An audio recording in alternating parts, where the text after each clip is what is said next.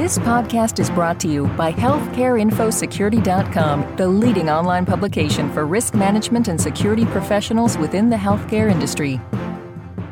This is Howard Anderson, Executive Editor at HealthcareInfoSecurity.com, welcoming you to Week in Review for April 8th, 2011.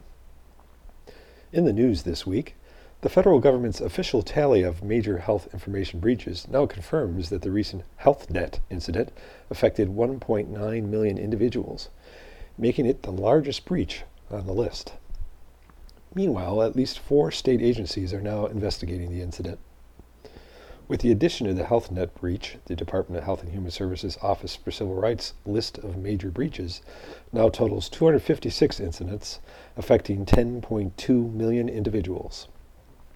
The list tracks incidents affecting 500 or more individuals that have occurred since September 2009, when the HITECH Act breach notification rule took effect.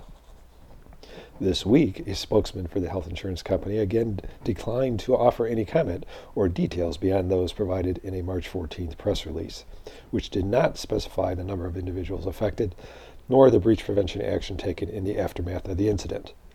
The breach, discovered January 21st, stemmed from missing server drives at a data center managed by IBM. The HealthNet incident calls attention to the need to check physical security measures as well as closely monitor business associates' policies and procedures, 2 security experts say.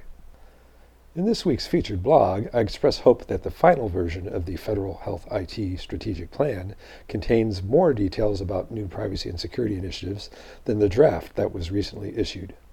Some observers criticize the draft for primarily rehashing privacy and security projects that the Department of Health and Human Services Office of the National Coordinator for Health IT or the HHS Office for Civil Rights already have in the works.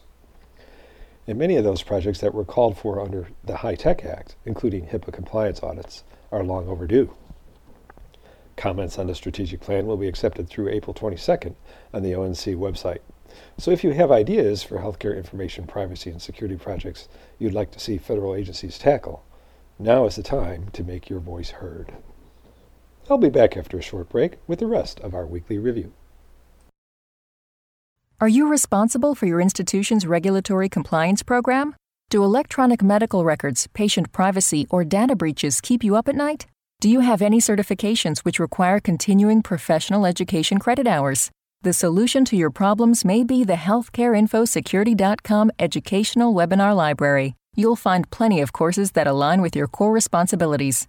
Visit HealthcareInfoSecurity.com for more information on how to access these webinars.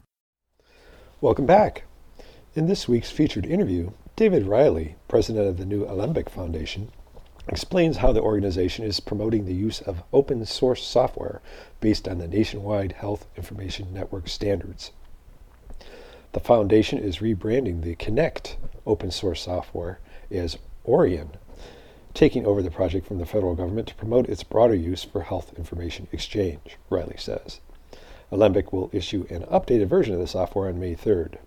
As with earlier versions, it will include details on security provisions. Here's a clip from that interview. What we did with the formation of the Alembic Foundation is we saw that as an opportunity to take the Connect project under its wings as one of our open community-based processes and move that technology forward because it is a critical piece, if you will, for the exchange of health information in this case.